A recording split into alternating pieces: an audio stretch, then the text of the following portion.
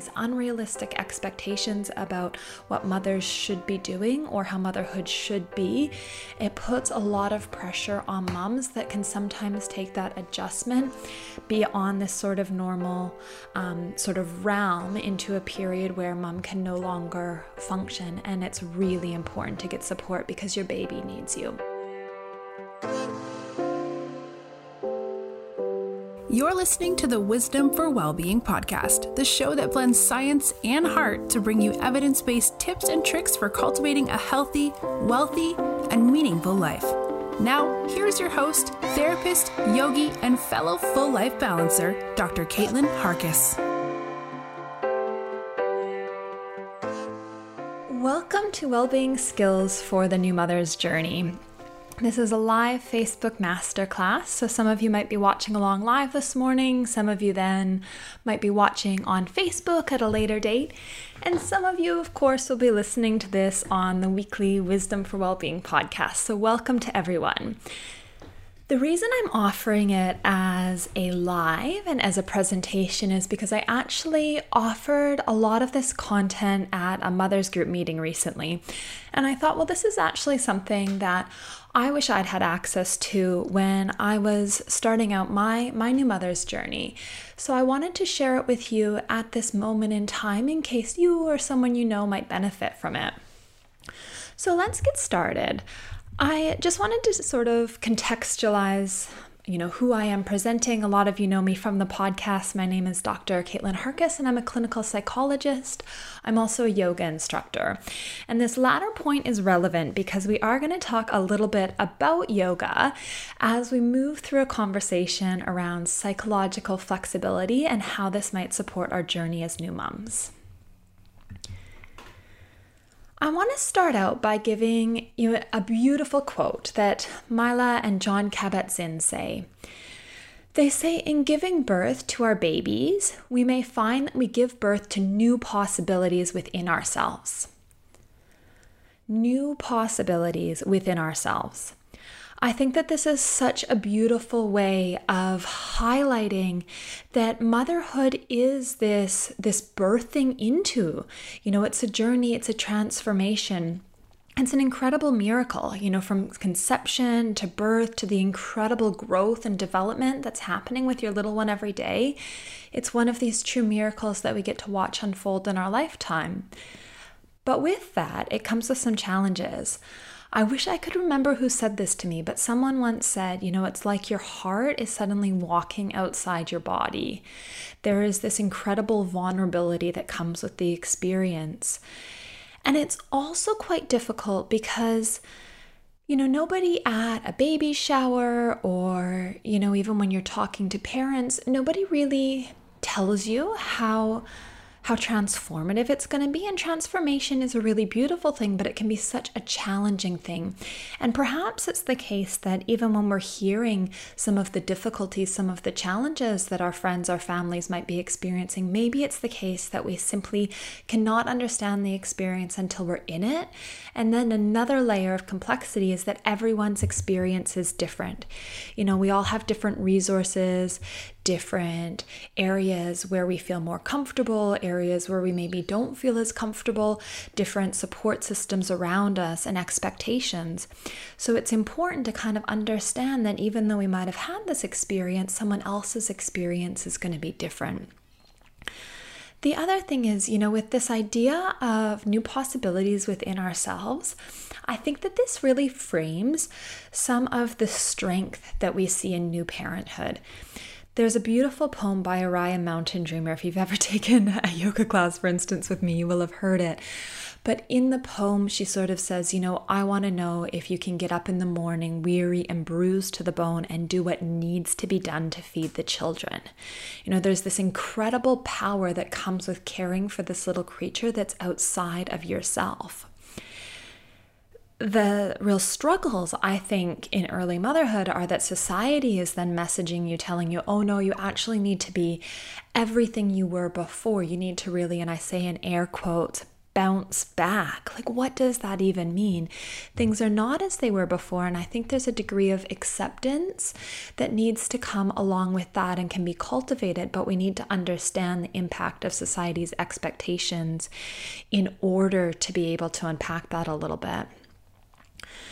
So when we think of motherhood, often we've been fed these images of being in a white dress, perhaps frolicking in the fields, a little baby sleeping in its arms, or we're looking over a sleeping baby in a cot. And that's not really the way that most people experience it. If you listen to episode 6 in season 1, you'll hear from Tiffany, and she talks through these 2 questions that everybody asks new mothers. First, is your baby a good baby? And again, I'm going to say that in air quotes, because what does it mean to be a good baby? What's happening here is that people are getting at the idea of temperament. Some babies are more sensitive to what's going on around them, and they need more cuddles, more support, more co-regulation with mom, which makes sense because at this early stage, babies do not differentiate themselves from their mother. It's very, very normal for young children, and even, through toddlerhood and getting a little bit on from there, to have a primary attachment with one figure. They might have other attachment as well, but if it is the case that it's mom, that's pretty normal. So there's this temperament element that comes in, and we have this concept in our society of independence, and that somehow, we as adults or as children need to be independent, and we put that down on babies as well, and none of that makes sense. We're all, even through adulthood, interdependent, dependent on each other, but particularly these vulnerable little creatures we've birthed into the world. And then people come in with the second question saying, is your baby sleeping? How's your baby's sleep? Which has that inference of judgment, like your baby, and I say again in air quotes, should be sleeping, when we know that it's actually not normal for babies to be sleeping long periods of time. And I would suggest checking out the Possum Study Program, which is something that is running in Queensland, Australia, where they've done a lot of biological research on babies' sleep patterns and really demonstrated that it's actually perfectly normal for babies to sleep really short stints. And this is okay. They might be what we call cat nappers, or they might have shorter periods where they sleep, and that's totally normal. It doesn't mean there's anything wrong with their development. They're healthy little babies for the most part. Obviously, if your baby's having trouble breathing or reflux or something else is going on, you're going to check that out. But not sleeping solid blocks of time isn't cause for alarm. However, this is really, really tough for a new parent, particularly if it's a mom who, has gone through the experience of birth in whatever form that is. So that's quite a significant physical trauma. And then you add into that learning curves that are associated with new motherhood and the limited support that we offer moms in our society. Sleep deprivation in that context, oh my goodness. Of course it's challenging, and no wonder, we all want babies to sleep because we need to sleep too. And I think this is where we want to look at what's going on around us, expectations and supports. I'll talk about expectations when we talk a little bit more about values in a moment, but regards to supports, if it is the case that one is struggling, it's really important to reach out and see what sort of supports are out there, whether it is local supports like through child and family services, or asking friends or families to come over and cuddle your baby so you can have a nap or do the dishes, so that when the baby is sleeping, you are also sleeping if that's possible. I know a lot of us have probably worn our babies to sleep because they sleep best that way. So when the baby's awake, if someone else can be playing with it, cuddling it, that might mean mama also gets a chance to sleep. This is difficult right now, given that it's COVID, so it's other layers. So as we're talking now about perinatal mental health, I would encourage you to reach out for supports where you need it. We sometimes see postnatal depression as this really gross difference from the normal happy mother, or what we perceive to be the normally happy mother, but it's actually, there's this continuum of normal adjustments to motherhood. It is an adjustment. Nothing is the same as it was. And when we have inadequate social supports, when we expect the house to be spick and span, for you to be the partner, the friend, the colleague to be back at work, these unrealistic expectations about what mothers should be doing or how motherhood should be, it puts a lot of pressure on moms that can sometimes take that adjustment beyond this sort of normal sort of realm into a period where mom can no longer function. And it's really important to get support because your baby needs you. Babies really need to be able to connect in with mom. That connecting in with mom really supports their long-term, emotional, cognitive, even, physical development. This is what we'll start to call attachment. And I'll talk about that in a moment. But first I want to highlight how normal and how prevalent this experience of a mental disorder, or what I just like to call, like real significant struggles in motherhood is. About 10% of pregnant women worldwide experience a mental health disorder following birth, and it's primarily depression. But what seems to be more common is this concept of postnatal depletion. So this is something I haven't actually found any peer review papers on this, so take it with a grain of salt, but it's something that a lot of mums resonate with. So it's a term coined by Dr.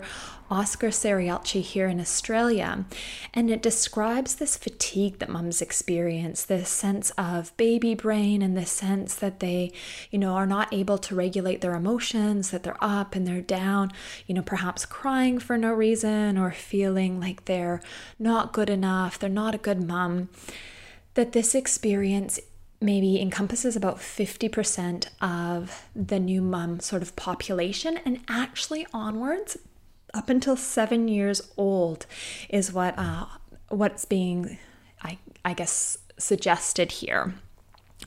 Now, what's interesting, I think, is that Dr. Serialci notices that people in his practice who fit the signs, the symptoms of postnatal depletion are more likely to then go on and develop postnatal depression, but it's not necessarily in the newborn phase.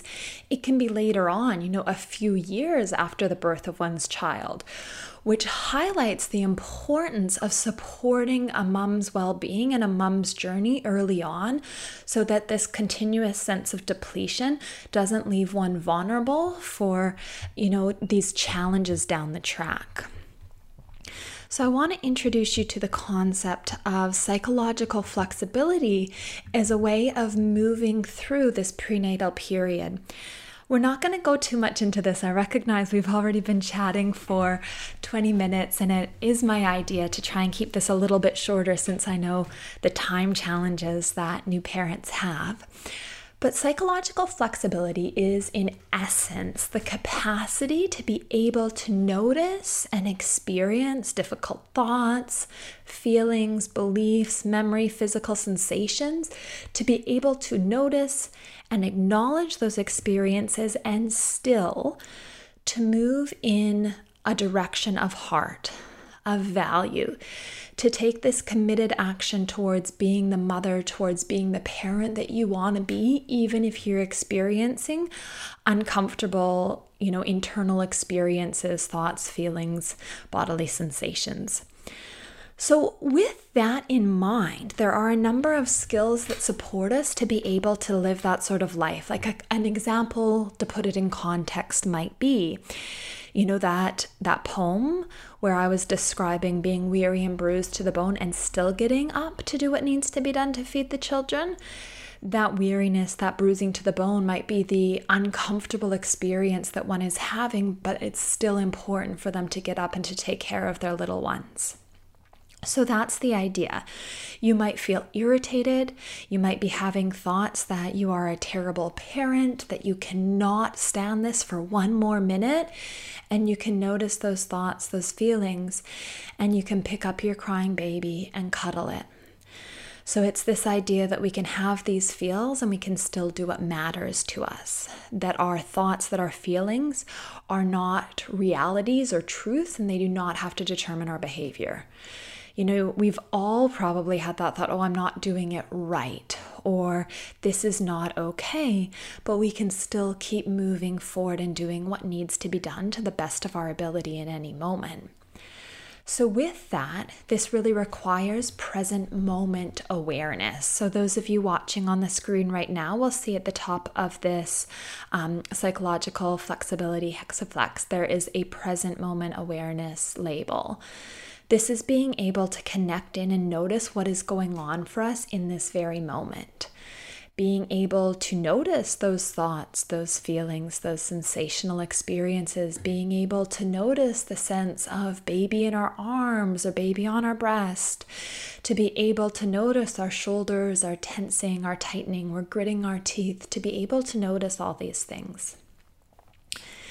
This is part of both the commitment and behavior change process as well as the mindfulness and acceptance process. I'll talk about what each of those mean in a moment, but first I'll talk through this concept of self as context because it also fits into both of these processes. So the self as context is being able to notice your experiences at this moment in time, but as something that notices your experiences through time. You know, I bet that if you think back, you can go back to a memory of yourself as a little child at some point in time. You know, there's a part of you that is able to observe those experiences and to be able to observe everything that's happening and unfolding right now, the context. So yourself is part of this context that is unfolding at every moment in time, including this moment in new parenthood. So it's this ability to step back, and we'll talk about it a little bit more in a few exercises, but I think it's really important to recognize that our self is not something that's fixed in time. And particularly, I think this is relevant as we talk about that transformative experience of motherhood. You know, the self is different in this context of now having a baby you're responsible for. In regards to the mindfulness and acceptance processes, acceptance, being able to acknowledge and notice the reality of this experience without fighting it, without resisting it, this is the process of acceptance. It doesn't mean that you like it. It doesn't mean that it would be your choice, but it's acknowledging, well, this is as it is and what's happening right now. Cognitive diffusion is the process of being able to step back, to move back into almost that observing sense of self and notice those thoughts, feelings, sensations without being embedded in them. The easiest way to describe this is, you know, I'm having the thought that I'm a terrible mother. We're labeling that as a thought versus saying I am a terrible mother. When we're really fused, we're labeling that like it's a truth, it's a real experience rather than it being a thought. So these are the mindfulness and acceptance processes, and we can use different practices to be able to support us to cultivate mindfulness and acceptance. We can also be using some of these skills to cultivate commitment and behavior change. So making sure that we're taking the actions to show up as the parents we want to be. And that's where knowing our values, what we really want to stand for in this life, in this journey of motherhood, of parenthood is going to be important. And having the framework to be able to take committed action towards that, to be able to actually action those values so that there's something that we can see and be doing. So like I said, we're going to talk through all of these a little bit more, but first let's talk about emotions, because that is something that really comes up, you know, for all of us, but particularly in this stage where our hormones are changing so grossly if you did give birth to a baby.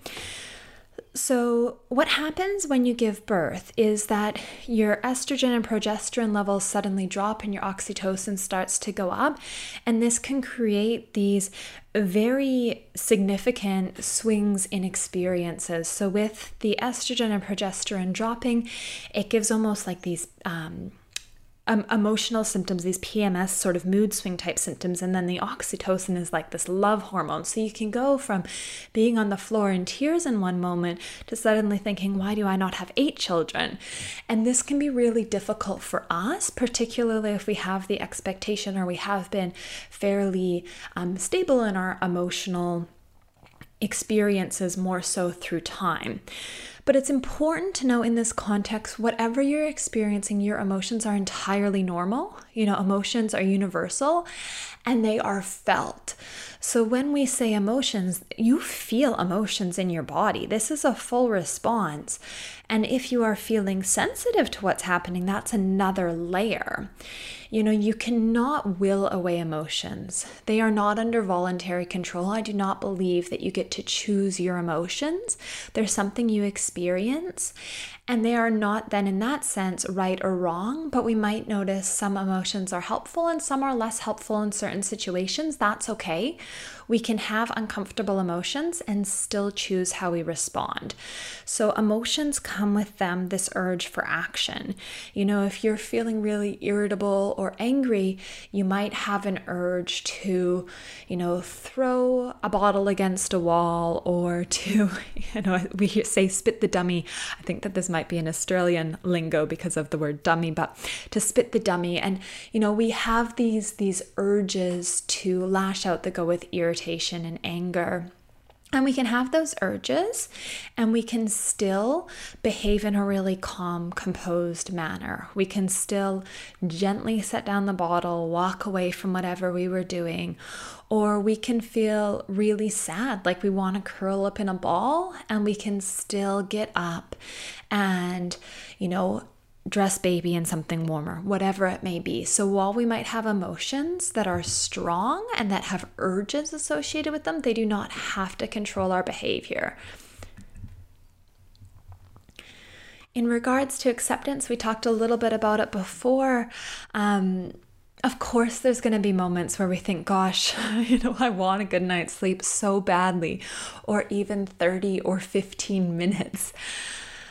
But if that is not what's happening in this reality, the struggle against it can often cause us more strain and impact our quality of life more than accepting the reality. For instance, if you would like your baby to go down for a nap, but baby is resisting with all its little might, you can continue trying to force baby to go for a nap. But what's I imagine happening in that scenario is you might notice more frustration, more irritation arising in yourself, and baby might also be experiencing something similar.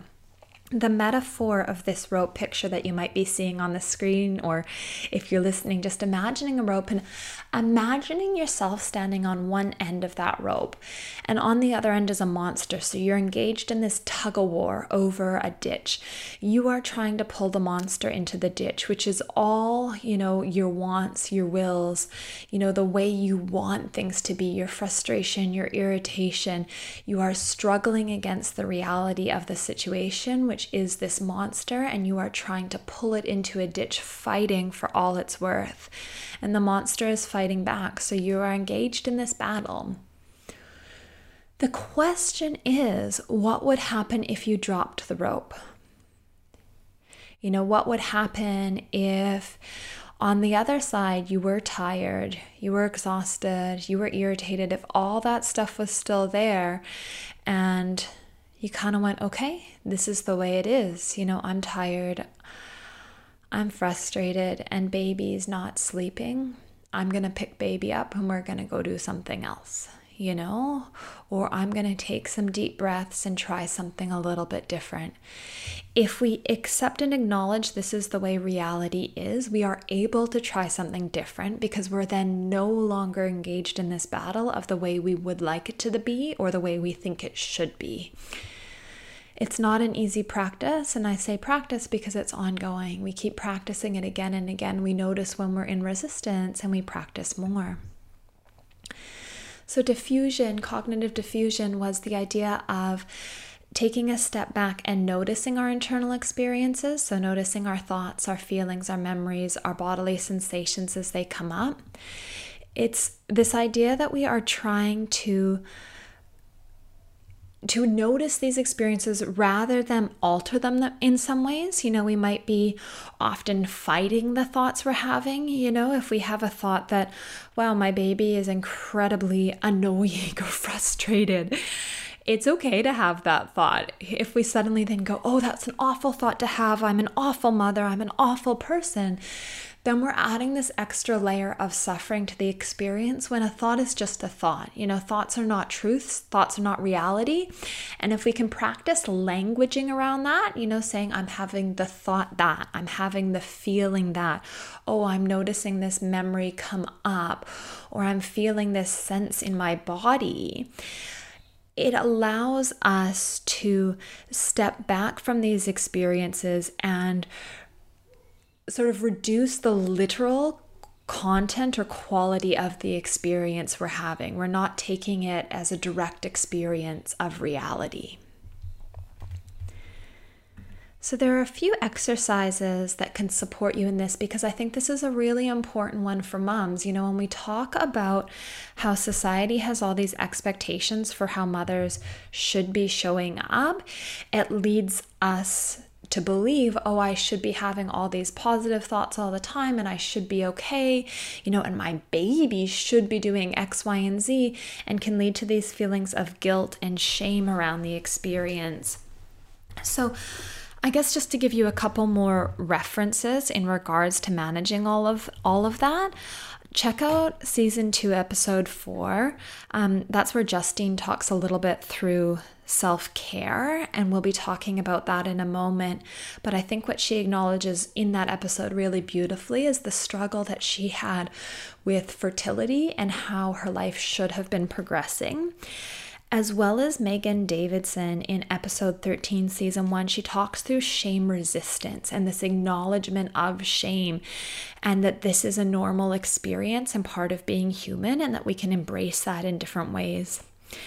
As well as Jenny Rossier in season 2, episode 2, talking through the parenting wars, because another expectation that comes in our society is that we should be all loved up with our baby and all loved up with our partner, and things should be easier, should be a certain way. And I think these episodes can really help that. So we talked a little bit about language. One other language technique that might help you with the process of diffusion is to switch your buts to and. For instance, I'm really tired, but I have to rock my baby. Perhaps if we switched our languaging to, I'm really tired and I'm going to rock my baby, it sounds a little bit more empowering. It gives us this sense that we have choice, that there can be two realities, that we can be tired and we can be doing X, Y, and Z. So just notice when you engage in self-reference and use the languaging of but, perhaps you could practice switching it to and. The other examples I have here is this idea that you could imagine you are driving a bus. This is a good one to do when you're seated, perhaps nursing your baby and feeling a little bit overwhelmed. You might imagine that you're just driving a bus along, and there are different passengers on the bus, some of whom might be a little bit unruly, and they may be yelling at you to turn left or turn right, or to tell you that you're not doing a good enough job, and why don't you just stop and let them take over? And if you did that, you'd never get to drive your bus anywhere. You'd be going in circles. So you can hear all of those things. You can notice all those things, which would be the thoughts, the feelings, the bodily sensations, and you can keep driving your bus. You can notice them as passengers letting their messages slowly fade to the back. Or what I really enjoy is a leaves on a stream exercise. So, perhaps softening your gaze if you're holding baby in your arms, or closing your eyes and just imagine watching a stream with leaves floating down. And then taking each thought, feeling, sensation that you notice and gently placing it on a leaf and letting it go. There are some really beautiful guided meditations on YouTube that you might like to listen to talking you through this, or different meditation apps. You could put that on while baby is asleep in your arms, or while you're nursing baby, just to give yourself a little bit of peace. Or if you're having a tough time sleeping, which is such an irony when you're so exhausted, maybe putting something like this on can help. Present moment awareness. So we talked a little bit about this idea of being here now. So using your language can help you connect in with a direct experience of the world and cultivating this sense of yourself as a process. So present moment awareness helps you step into that sense of yourself as a process, as awareness, as a place where you watch these experiences unfold. And I think present moment awareness is particularly important and topical in regards to early motherhood because there's a concept of reflective mothering, which is based on reflective functioning. And it's this idea of knowing yourself. And in knowing yourself, you learn to better know your baby. So when you notice, wow, okay, I'm experiencing overwhelm, like a sense of anxiety right now. Oh, I'm noticing I'm having these really uncomfortable thoughts. Oh, I notice that I'm feeling real shame or guilt or irritation. When you notice these experiences coming up, you notice them as internal experiences and something that you are having rather than necessarily projecting it onto your baby. You can notice your baby's own processes coming up and start to hold their mind in your mind, their experience in your mind, so you can respond to them in an effective manner. So this is really, really important because as you respond to your baby's cues, in the first few weeks and months, it's really just getting to know your baby. This isn't something that happens off the bat, but as you start to be able to respond to them and hold their mind in your mind, in your heart, I like to say, they then learn how to do that for themselves.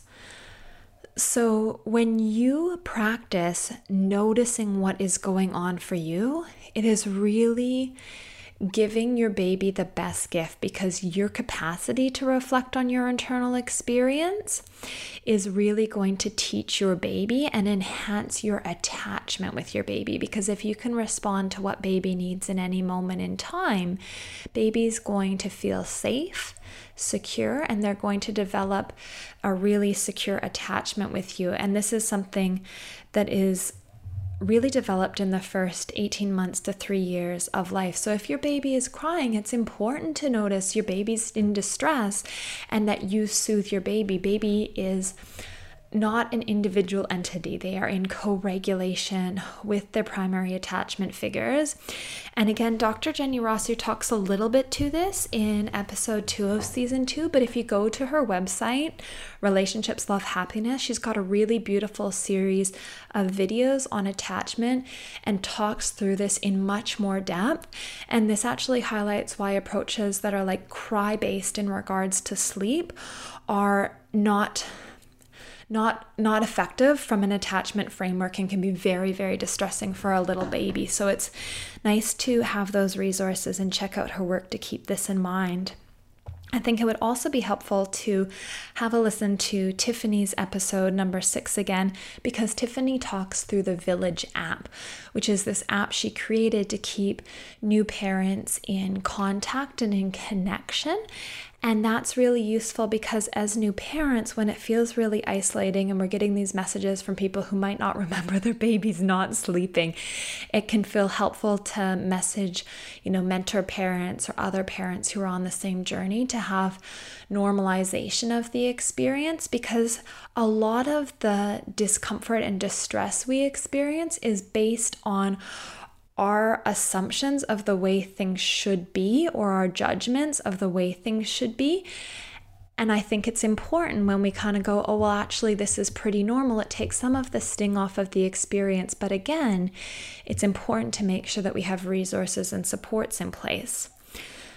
So connecting in with values might actually guide you to what is important.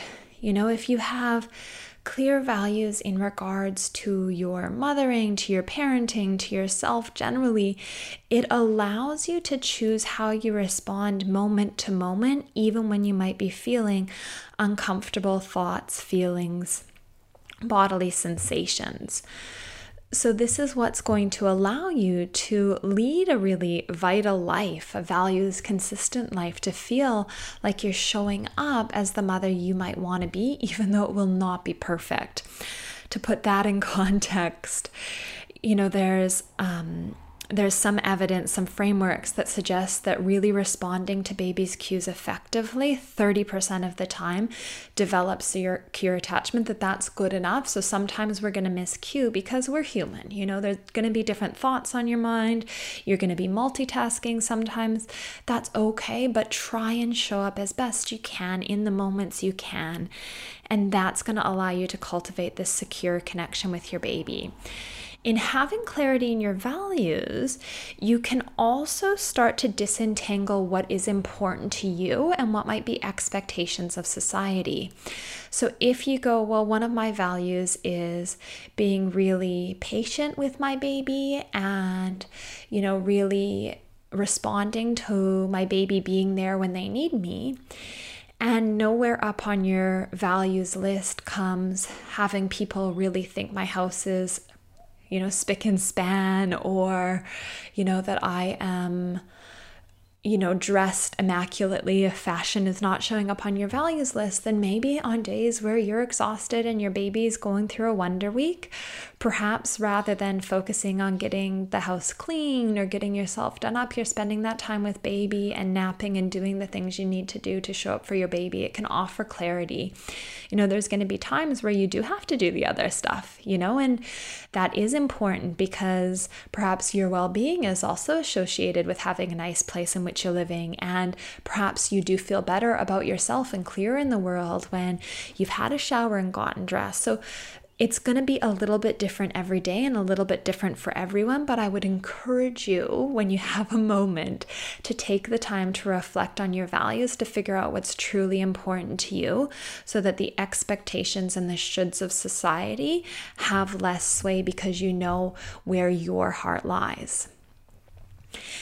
And with this, I want to ask you, are you mothering yourself? Are you finding flexible ways for self-care? Because I imagine it would be incredibly difficult to show up as the person you want to be if you haven't got some reserves in the bank, so to speak, if you haven't had the space to check in with yourself, to tune into yourself.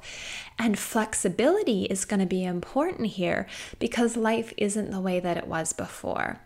I remember when I was teaching yoga, I would have, a student that I hadn't seen in ages come into a class, and I would say, oh, wow, I haven't seen you in years. And they would say, oh, yeah, like I had kids. And I was thinking, what? But why haven't I seen you? And then I had a child and I got it, doing the things that you used to do is not necessarily as accessible, but there are ways to do things flexibly. Right now with COVID, while COVID has hampered a lot of opportunities and options for going out and connecting, new options are available. There's, for instance, and I'm coming from a yoga framework because it's something that's important to me, there are Zoom yoga classes available. There are websites like Emily Sanderson, season 1, episode 19, talks through the Do Yoga With Me website, as well as talking through how she started a yoga practice with 10 minutes, just doing it at the foot of the bed while she had, young children. So it doesn't have to be these long periods in time if that's something that's interesting to you.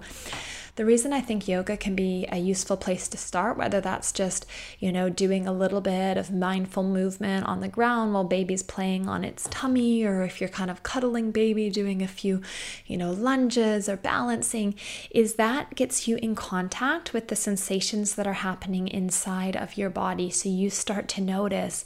And as we said, emotions are physical experiences. So if you can start to be more sensitive, more aware of your emotional experience, then you will notice emotions at an earlier stage before that intensity is much higher and the action urge that may not be helpful is much stronger. So that might be a useful place to start. Mothering yourself might mean a bubble bath. It might mean organizing with your partner or your mom to take on some of the responsibilities so that you can have a bubble bath, so that you can have a nap, so that you can go for a walk around the block by yourself and call a friend. It might mean taking your shoes off and standing outside with baby, or doing things a little bit differently. But just starting to find ways that you can carve out some sense of yourself in this disorientating season, but also acknowledging it as a season, and I think that's where Tiffany's app, for instance, is really useful because it puts in context with other people reminding you, okay, well, this is going to shift, and it's not necessarily your mom or someone reminding you where it feels a little bit more triggering. It can feel different having this information coming from different people. I also think episode 7 of season 1 with Dr. Jill Stoddard is really useful. Also reading her book if you get the chance, or listening to the audiobook of Be Mighty is helpful because it talks through the experience particularly women have around anxiety, and anxiety often comes with stress, and stress comes with expectations. And I think she does a fantastic job of offering resources for people to work through it. So perhaps doing that internal self-reflection might come in the framework of self-care. So as I suggested, mindful movement might be useful. I invite you to stretch out your arms now, to do a little twist if that feels good, to maybe take a couple of breaths, to notice how you're feeling. And as you do this, I would like to present, the most important caveat. I don't think there is any right way to mother. I'm new on my own journey. I was sharing this information recently at a mother's group, and I thought it would be useful, as I said, to share with the community, because some of these things have been useful to me, were useful to me in my journey, and some of it I have learned after.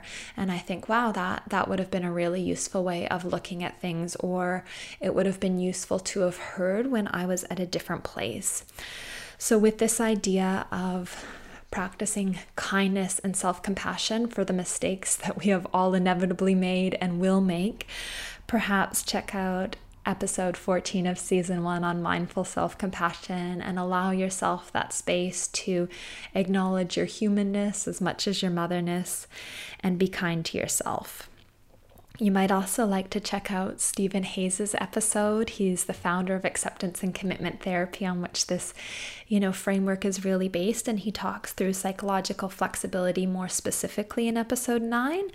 And I also think Tiffany Rochester's episode 12 is really, really fantastic, because she talks through getting comfortable with uncomfortable emotions. And this is in regards to your experience, but also if we're going to shift the burden and the weight that might be on oneself, it might mean asking for help or doing things differently. And sometimes that can be an uncomfortable conversation to have with different people in your life to get the supports you need. So perhaps that episode could be helpful as well. I have a little workbook that will allow you to work through the things that we've talked through today, and allow you some time to reflect in on your values and how you might take committed action towards them. So if you head over to drcaitlin.com, on Wednesday, when this episode is released as part of the podcast, you'll then be able to download that workbook there. If you'd like it earlier, that's cool. Just email me hello@drcaitlin.com and I can easily send it out to you. Thank you so much for being here today. I really appreciate your time, and I hope that you have a wonderful Sunday, perhaps filled with lots of baby cuddles. Bye for now.